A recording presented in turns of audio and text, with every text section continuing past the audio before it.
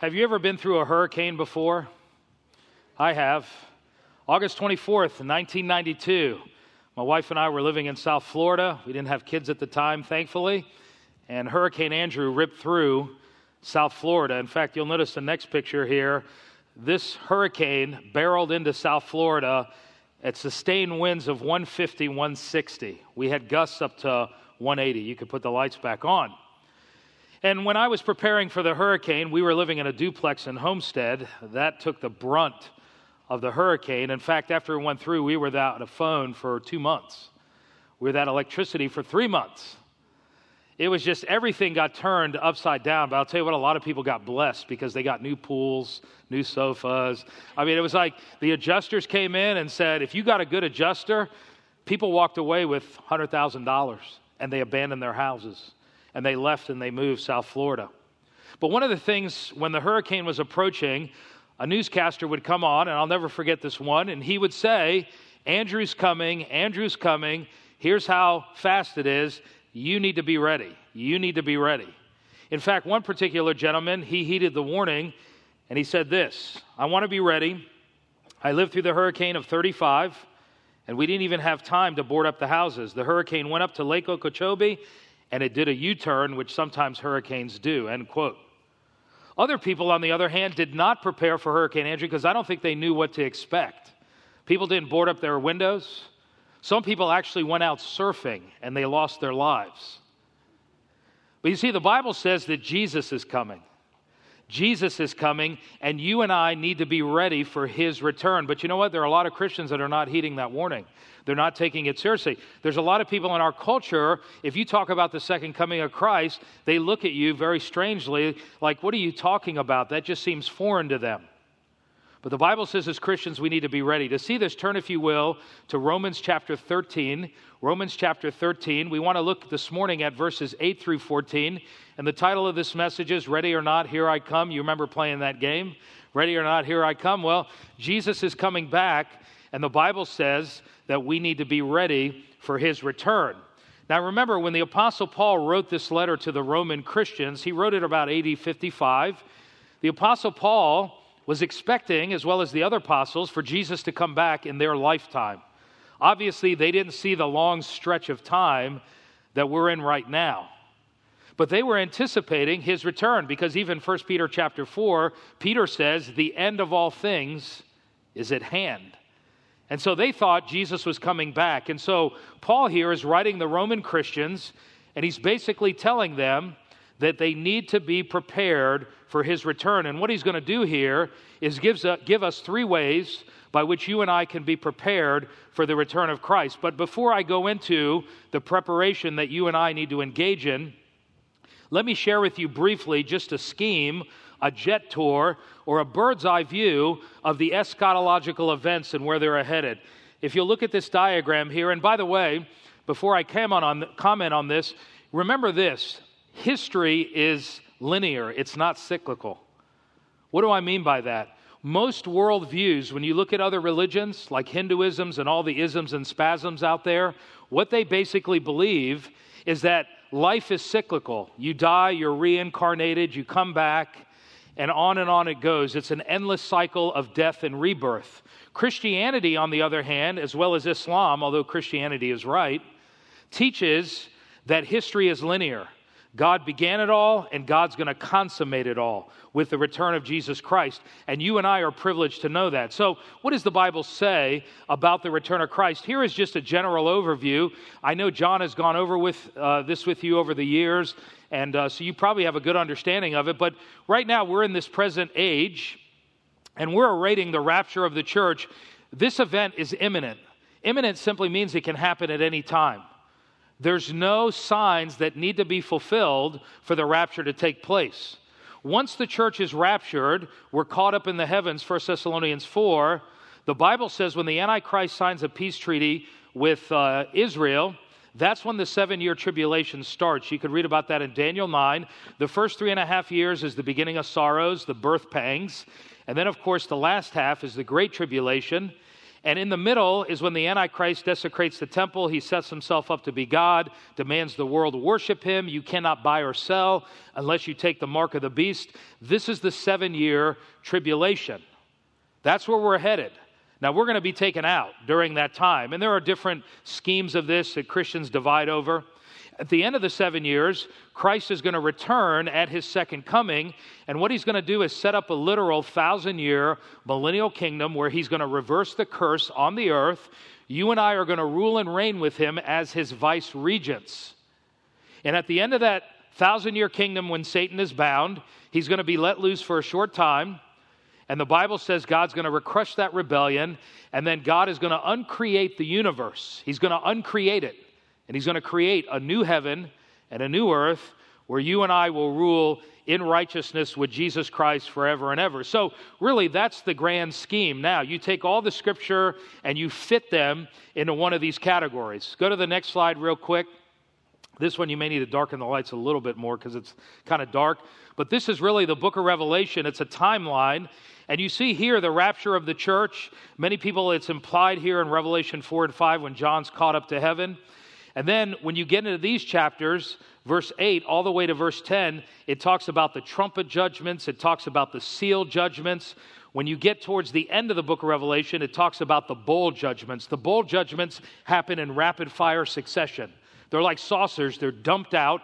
And right before Jesus Christ comes back, you have the bowl judgments mentioned here in the book of Revelation. Finally, in Revelation 19, Jesus comes back, 20, he judges, and then 21 and 22, we have the eternal state.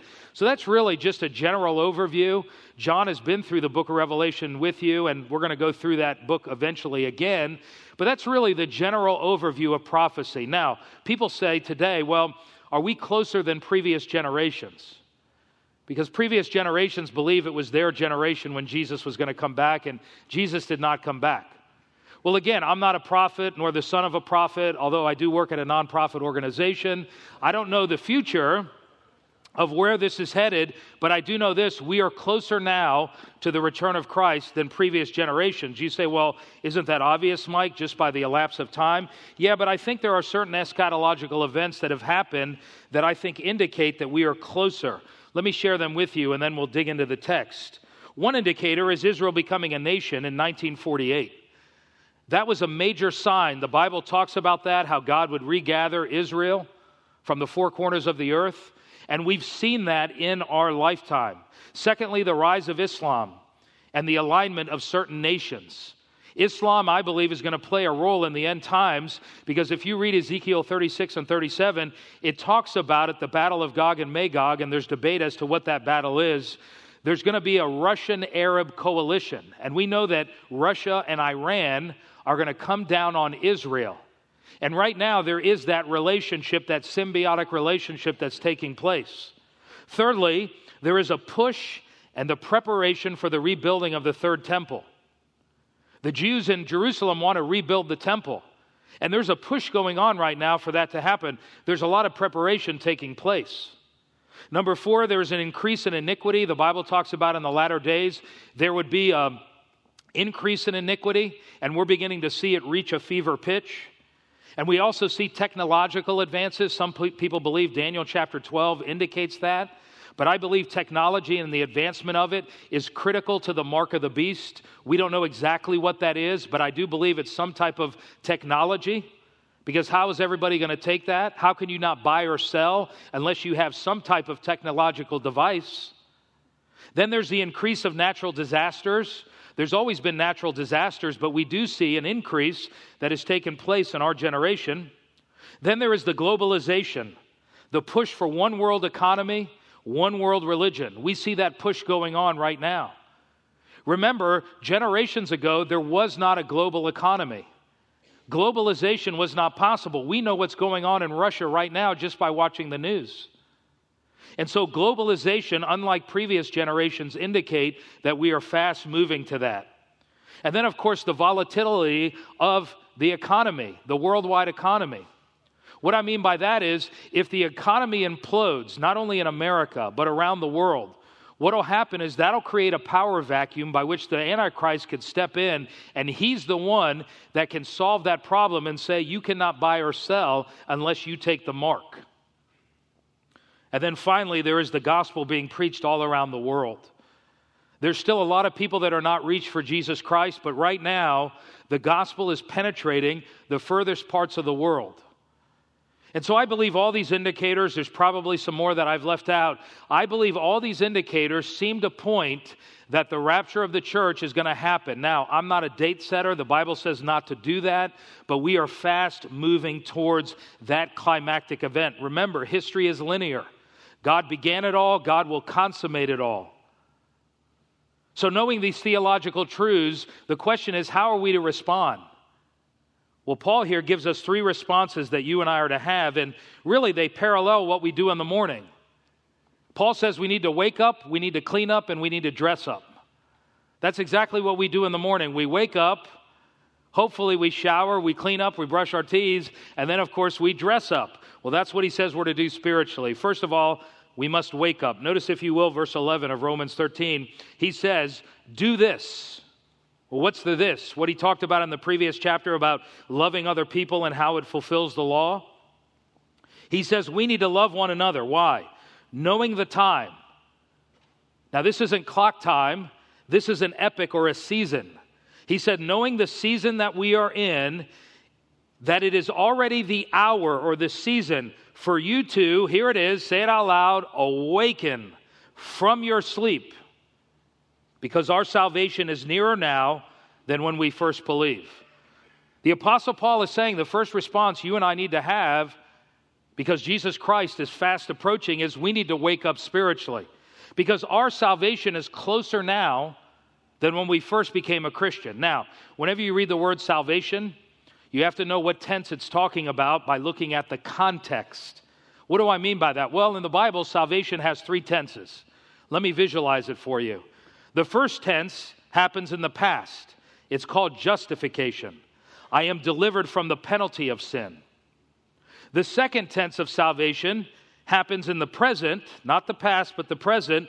This is called sanctification. That's called justification. I'm delivered from the penalty of sin. Sanctification, I'm being delivered daily from the power of sin. And the final form of salvation is glorification. I'm being delivered from ultimately the presence of sin. So what you have here is justification, you have sanctification, and the Bible says you have glorification. Past, present, future. So when Paul says our salvation is nearer now than when we first believed, here's the question. Is he talking about justification? No. Sanctification? No. He's talking about glorification, the return of Christ, when we're in his presence and we have our resurrected bodies. And he's saying because our salvation is closer, you and I need to awaken from our spiritual sleep. Now, what does it mean to be asleep spiritually? It simply means that you're not in the game. You're not on the front lines. You're not focused on your walk with God. You're asleep spiritually. There's a sense of carelessness. You're kind of in this state of spiritual lethargy. There's really an apathy. And we all have to fight apathy. I have to fight it just like you. But especially in the American church. Why? Because we are blessed with prosperity.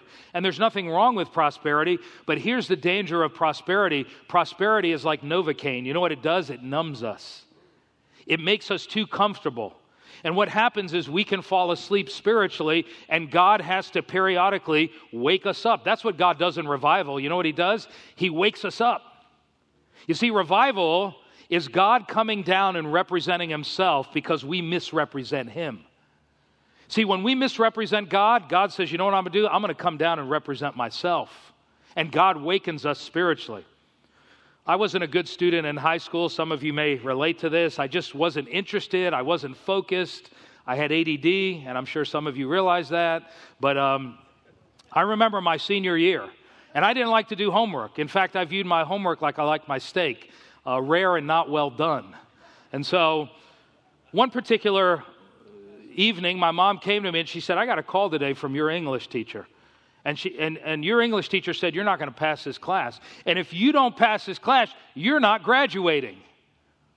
She said, you're going to get in your room right now and you're going to study. My mom is Middle Eastern. Have you ever seen that movie, My Big Fat Greek Wedding? That was my house. Everything was just, you yelled everything. And so my mom says, you're going in your room and you're going to study. And I wasn't going to argue with her because I knew she was hot under the collar. So I went into the room and I opened my English book. And typical, I'm sitting there reading, and guess what happened? I fell asleep. You ever have that happen before? While you're studying? Sometimes it happens when we read the Bible, right? We're reading the Bible, and by the way, that's a great way to fall asleep sometimes before you go to bed, have the Word of God on your mind. Well, I fell asleep. Well, my mom happened to come by and check on me because she knew my tendencies. And I remember when she opened the door and saw me asleep, she yelled at the top of her lungs. She said, Michael! She said, get up right now. And I jumped up. And you know what? The Spirit many times does that to us. The Spirit does it gently, and sometimes the Spirit has to shout. But here's the problem. If we're not careful, we can keep hitting the spiritual snooze button. Many times we hit the spiritual snooze button. And listen, the world, the flesh, and the devil, you know what it wants to do? It wants to lull you to sleep spiritually. Because we get sucked into the vortex of the world, the flesh, and the devil, and sometimes it's very gradual. It happens very subtly. Now remember, God awakened us at salvation. Look what Ephesians chapter 5 says. This is a great passage. Many people don't realize it's actually an early church hymn that was sung. He says in Ephesians 5, but everything exposed by the light becomes visible, and everything that is illuminated becomes light. This is why it is said, and here he quotes what many people believe is an early Christian hymn, wake up, sleeper, rise from the dead, and Christ will shine on you. Many people believe that this was an invitation to salvation. And so what he's implying here is this. At salvation, God awakened you spiritually. You were dead in your sins. And what God did was he performed a spiritual resurrection. He raised you from the dead. You were awakened spiritually. But here's the deal. We got to be vigilant now that we're saved to maintain that focus and not fall asleep spiritually.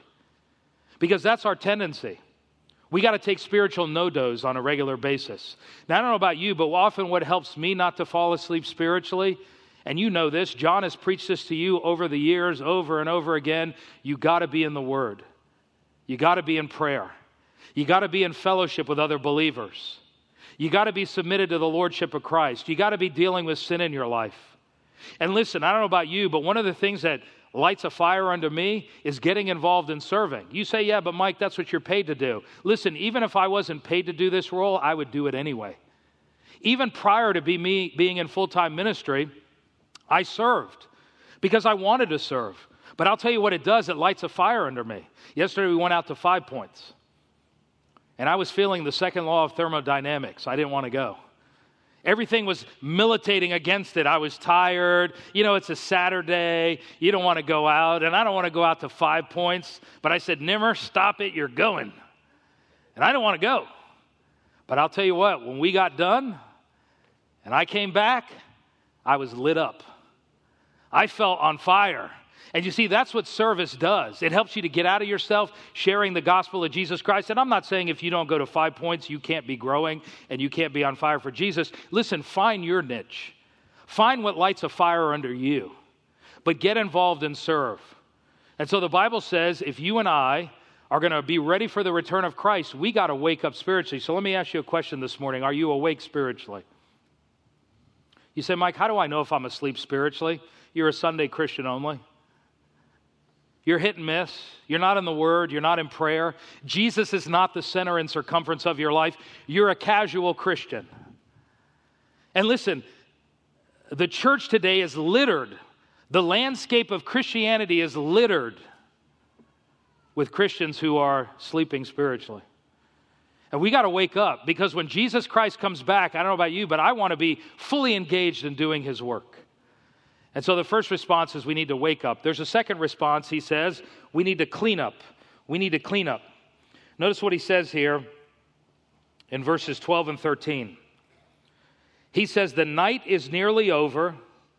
And here night is a metaphor for man's reign. It's a metaphor for sin. And he's saying man's day is going to come to an end. By the way, are you listening? Say amen. The Bible never talks about the end of the world. It doesn't use that terminology. It uses the phrase the end of the age. Right now, we're in this present evil age. It's the day of darkness. It's man's day. God is sovereign, but he's allowing Satan to rule right now on the earth. But he has a leash on him. He's saying that day is fast coming to an end. He says the night is nearly over. The day, or the return of Christ, the day of holiness, is almost here. And so here is where he says we need to clean up. He says, so let us put aside the deeds of darkness. In other words, you need to clean up your life. Let us, verse 3 or verse 13, behave decently as in the daytime. In other words, you're children of light. Act like children of light. Act consistent with who you are as a Christian. And he tells us what specifically we need to put aside. Now, this list here obviously is not exhaustive. You could read the fruits of the flesh in Galatians 5. But I believe he was dealing with this because, listen, Rome was known for its debauchery. I mean, Rome, they used to love to have drinking parties, and they had what were called vomitarians. A vomitarian was a hole in the ground. You would drink yourself into a stupor, you would gluttonize yourself, and then you would vomit in that hole, and you'd go back doing it again. That was the Romans, and so he says, you're not to be in carousing and drunkenness. By the way, those two things are often used together, immorality and intoxication. Typically, when people get intoxicated, what happens? Their defenses go down, and they become sexually immoral. In fact, the word here was used when they'd come back from battle, they'd have a big drunken bash. Or if an athletic event took place, just like in our culture today, when a particular city, maybe their team wins, what happens? Everybody goes crazy, they get drunk, some of them even turn over cars and they bust windows. He's saying, look, put that off. Don't be involved in that. Don't be involved in sexual immorality, premarital sex, extramarital sex, homosexual sex. He says, put it aside. In fact, that word debauchery here, immorality, it's used in the Greek of sleeping with anyone and everyone. It's a base sort of immorality. Today we would talk about pornography. And then he mentions dissension and jealousy. These are two relational sins. Dissension is strife, always arguing, always want to pick a fight, always being contentious. Now, we're going to agree to disagree on things, and we're going to have conflict. Conflict's an inevitable part of life. But he's saying, don't let this rule your life. Jealousy. See, a lot of this gets in the church today, and what happens is the church needs to clean up its act. Now, remember, at salvation, again, we were made pure positionally. The Bible says, I put off the old man, and I put on the new man. And so what happens is you and I need to clean up our lives by living pure lives and acting according to who we are in Jesus Christ. In fact, this verse that I just read to you, St. Augustine read this verse, and it's actually what converted him. For those of you who don't know St. Augustine, he was one of the theologians of the church. Catholics today claim him as their theologian. Protestants claim him as their theologian. He was a very brilliant man. But he had a predilection towards prostitutes. And he lived a very sordid, immoral life. And one day, he was very, very discouraged. He was very empty, which is what that life leads to. It brings momentary pleasure, but it doesn't bring true satisfaction. He was empty. And he was in his backyard, and he heard this voice. And it was a girl. And here is what the girl said in Latin. She blurted it out loud. She said, "Tolle lege." Tolle lege. And what that means is pick up and read. Pick up and read. It startled him. He had a Bible in front of him, the Latin Vulgate, written by Jerome. He picked it up, he read it, and it was this passage that I just read to you, and God convicted him of his debauchery, and he got saved right there. And his mother, Helena, had been praying for him for, I think, 20 or 30 years, and he got converted. And so he had to walk that life. He had to clean up his life. And tradition says this, that as he was walking with God, one particular day he was down the street and one of his fellow prostitutes that he used to consort with, she saw him. And she said out loud, "Augustine, Augustine, it is I, it is I." Well, he knew. And he was like, man, I don't want to deal with her. Ooh. He just kept walking. Finally, she kept saying, "Augustine, Augustine, it is I." He finally turned back to her and he said, "It is no longer I." And he kept walking. And you see, God has transformed us. Because we are holy, we need to walk in a lifestyle of holiness. God has purified us. And listen, we all have to put off the flesh. We put it off at salvation, but then there's that ongoing process of dealing with sin in our life. And some of you, including me, we have certain things that we probably don't battle with anymore like we used to battle in our pre-Christian days. There are some sins you could dangle in front of me. I'm not going to be tempted. I'm not pulled towards homosexuality. And I'm not criticizing those who struggle with that because it's a real struggle. I'm not pulled to that. I'm not pulled to getting drunk anymore. I'm not saying I'm above sin. I'm just simply, those are not pulls for me. But I have other pulls. I have other tendencies that I have to wrestle with on a daily basis. And so do you. And so we deal with it through confession and repentance. In fact, when he says lay aside, the Greek word there means to lay aside a filthy garment. It reminded me of the time when I was in high school in 9th grade. I had 2 football buddies. They asked me to go to Waco, Texas with them hunting. Their dads were taking them, so they said, Nimmer, you want to go? I said, yeah, I'd love to hunt. Never been. So we went to Waco, Texas, got in the back of a pickup truck. We had shotguns. We were shooting everything that came out of the bush. And I remember we had 4-wheelers, and we went to this area that was, it's like a mud pit. And we did 4-wheeling. We had a great time. But in the back, all that mud began to come up, and we were caked in it. And I remember before we went into the house, the person who owned the house said, before you come in, you got to derobe. You got to strip all that filth off of you because you're not coming in. And you see, the Bible says the clothing of sin was stripped at salvation, but then there's that ongoing confession and repentance that you and I need to have, whereby we're dealing with sin. And listen, we got to deal with it ruthlessly because we all tend to justify sin. We all tend to rationalize. Well, no one's perfect. And listen, no one's going to be perfect. We're all going to battle. We're all going to have those besetting sins. But here's the question. Am I too comfortable? Am I too comfortable in them? And so Jesus is coming back. I believe it's soon. And the first response you and I need to have is we need to wake up. Secondly, we need to what? Clean up. There's one final response that you and I need to have, and that is we need to dress up. We need to dress up. Notice, if you will, what he says here in verse 13 and 14. Let us behave decently as in the daytime, not in carousing and drunkenness, sexual immorality, debauchery, not in dissension and jealousy. He's saying strip yourselves of that. But notice the contrast here. He says rather, and here's where we need to dress up, clothe yourselves with the Lord Jesus Christ and don't think about how to gratify the desires of the flesh.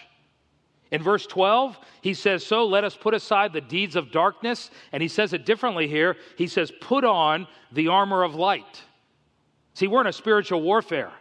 We got to dress up with Jesus Christ. We got to dress up with the armor of God based on Ephesians chapter 6. And so after I wake up, after I clean up, the Bible says I must daily dress up. Now keep in mind, you put on Christ at salvation. Just as God awakened you at salvation, He cleaned you up at salvation, He also dressed you up at salvation because Galatians 3 says we've been clothed in the righteousness of Jesus Christ. Look at this slide here. Dim the lights. You'll notice here the Bible says this is the great exchange that took place at salvation. 2 Corinthians 5:21. He made Him who knew no sin to be sin for us that we might become the righteousness of God in Him. The Bible says my sin was imputed to Christ, and the Bible says His righteousness was imputed to me. Go to the next slide. And the Bible says you and I are clothed in the righteousness of Jesus Christ. You can put the lights back on. See, positionally, I already am clothed in the righteousness of Christ, but here's what I got to do daily. Every single day, I have to go into the Jesus closet. Because I'll tell you what, there's a flesh closet, there's a Satan closet, there's a world closet, and you know what? That closet's very, very appealing. And that closet has all kinds of bright clothes, all kinds of nice shoes. And you know what? That closet talks. Nimmer, come in this closet. Come on, put on that shirt of immorality. Come on, Nimmer, think about this. Don't you want to put on that old garment? Then you got the Christ closet. That closet has what? Love, joy, peace, patience, kindness, goodness, gentleness, self-control, and all the fruits of the Spirit that John's been talking about. And those are the things that we're to clothe ourselves with. You see, what he's saying is putting on Christ means we daily walk in the power of the Spirit and we walk in Christ-likeness. Because listen, Romans 8 says that's God's ultimate purpose, is to make us more like Jesus Christ. And listen, I don't always like this, but God's ultimate priority for me is not my happiness. And you know what? We struggle with that as Americans because we often have this self-centered view that God exists for me. And the Bible says the opposite. I exist for Him. And sometimes God has to take out His chisel and He has to work in our life. Years ago, I went to the Columbia Fair. I love going to fairs. By the way, carnival, you get the word carny. You get the word carnal Christian. You see how that all ties together? By the way, it's not a sin to go to the carnival. That's not what I'm saying. But one year I went to the carnival, especially when you get those hamburgers with the donuts, those things are wonderful. You guys ever had those? Or like Phil, he loves eating deep fried butter, right, Phil? No, just kidding. I went there one time, and this guy had a block of wood, and he had a chainsaw. Look at the picture.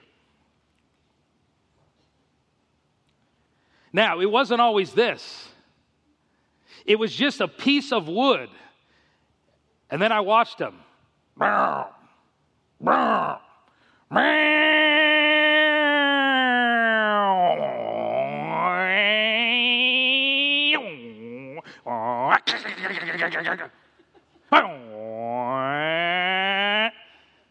And when he got done, he carved a bear out. And I thought, what a great illustration of what Jesus does in our life. Jesus has a predetermined image, just like this man did. He could see in his mind's eye what he wanted. And then he took that chainsaw and he carved it according to the predetermined image. And the Bible says in Romans 8, God has foreordained that you and I become like Jesus Christ. And you know what God does? He takes out his chainsaw. And you know what he does? He carves those things in our life that shouldn't be there. And sometimes it's painful. Sometimes God takes out his pruning knife and he prunes us down to the stump. You ever been there before? And sometimes we say, God, I'm bleeding, I'm hurting, I'm struggling, God. But you know what? God is with us in the midst of that. We don't become like Christ in the midst of blessing. It's often through our suffering that we become more like Christ. And God has an image that he's shaping in our lives. And so Jesus Christ is coming back. I know we all affirm that here, but here's the question. How do I know I really believe that? Well, the Bible says if I really believe it, I'm going to wake up. It's like I said earlier, you don't want to be a Rice Krispie Christian. You know what a Rice Krispie Christian is? You've eaten Rice Krispies before. I like Rice Krispies. One time it dawned on me, I poured the milk in, and as soon as the milk hit, what did I hear? And I thought, that's how most Christians start off their Christian life. They're snap, crackling, and popping for Jesus. They're all excited. But what happens after 5 minutes if you don't eat the cereal? It gets soggy. A lot of Christians become soggy in their Christian life. So Paul says, wake up. And then he says, clean up. That's a daily process. Being in the Word, washing yourself in the Word, confessing and repenting. And then he says, guys, you got to dress up. Be Christ-like. Don't look for ways to gratify your flesh, he says. Don't go out of your way to look to gratify the flesh. He says, starve the flesh. Starve it. Now, as I close, as you know in the Bible, marriage in Jewish culture had two phases. First phase was the betrothal that typically lasted a year. And by the way, you were considered legally married. Mary and Joseph, they had the betrothal period mentioned in Matthew chapter 1, and they were legally married. But for that year, the groom didn't have contact with the wife. So Joseph didn't have much contact, if at all, any with Mary. And then at the end of the year, they would have the wedding ceremony, which lasted a week, the whole celebration, and they consummated the marriage. It was two phases. The first phase is when Joseph found out that Mary was what? He thought she had been unfaithful. And normally you and I would, because it's not every day that your daughter comes home and says, Dad, God impregnated me. What? You would say, you're one fry short of a Happy Meal. Something's going on here. Well, that's not what happened. So God had to clarify for Joseph the deal. It was during that betrothal period that Joseph thought Mary was unfaithful. Now, here's what the Bible says. Watch this. We're in the betrothal period right now with God. Jesus is our bridegroom. He's in heaven. We're the bride of Christ. And right now, he's away from us. And we're in that betrothal period. And you know what he wants from us as we're awaiting his return? He wants us to be chaste virgins. He doesn't want us to commit spiritual adultery with the world. You say, but Mike, how do I know God's going to deliver on his promise to come back and take me to heaven with him? God has given me an engagement ring. You say, what's the engagement ring? It's the Holy Spirit. The Greek word arabon means Holy Spirit. God has given me a divine engagement ring guaranteeing that he will consummate the marriage. But during this waiting period, as we're awaiting the second coming, we're in the betrothal period. And Paul says in 2 Corinthians chapter 11, I don't want you to be led astray in your pure devotion to him. We're in that betrothal period. So let me ask you a question. Are you committing spiritual adultery this morning? Spiritual adultery. Old Testament uses that term. You say, what's spiritual adultery? When you shack up with another lover? Some of us are shacking up with the world. We're married to another lover. And God says, no, I'm a jealous God. I want you all to myself. And while you're waiting for my return, I want you to be about serving me. See, part of dressing up is dressing up for service. Dressing up for warfare, being on the front line. So God is coming back. Jesus is coming back. He says, wake up. He says, clean up. And he says what? Dress up. And that's our desire for you. We want to see God work here at Calvary Chapel. We want to see everybody involved serving him, on fire for him, as we're all at different stages. Let's pray. Father, we thank you this morning, Lord God, for reminding us of your truth. Lord God, we all need to be reminded. I thank you, Lord God, for the blessed hope of the church, the second coming. And Father, your word says that we're to long for your appearing. And so we would say like the Apostle John, come, Lord Jesus. And if you're sitting here this morning, one of the ways you can make sure that you're ready is that you have a personal relationship with Jesus Christ. The Bible says you don't want to be caught naked on the day of judgment. Because if you're not clothed in Jesus Christ's garment, the Bible says you're clothed in your own righteousness and you're going to be weighed in the balance and found wanting. And so if you don't know Jesus Christ this morning, the first step in getting ready is to repent of your sin and trust fully and completely in the death and resurrection of Christ to save you. Your good life can't get you in. And if you've never done that this morning, please talk to John or I after the service. We'd love to talk with you, or email us. Or if you're here this morning and maybe you're asleep spiritually, maybe you're just a Sunday Christian only, would you recommit your life to the Lord this morning afresh and not just go through the motions and say, Jesus, I want to be about your business. I want to be serving you. I want to be knowing you. I want you to be first. Just take a minute now to pray to God quietly.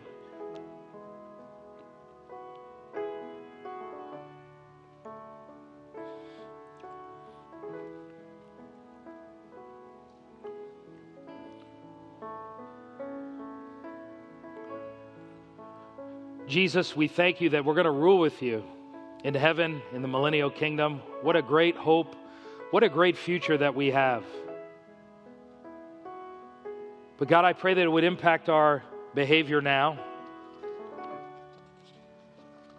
And Lord, as you say in 1 John chapter 2, and now, dear children, continue in him so that when he appears, we may be confident and unashamed before him at his coming.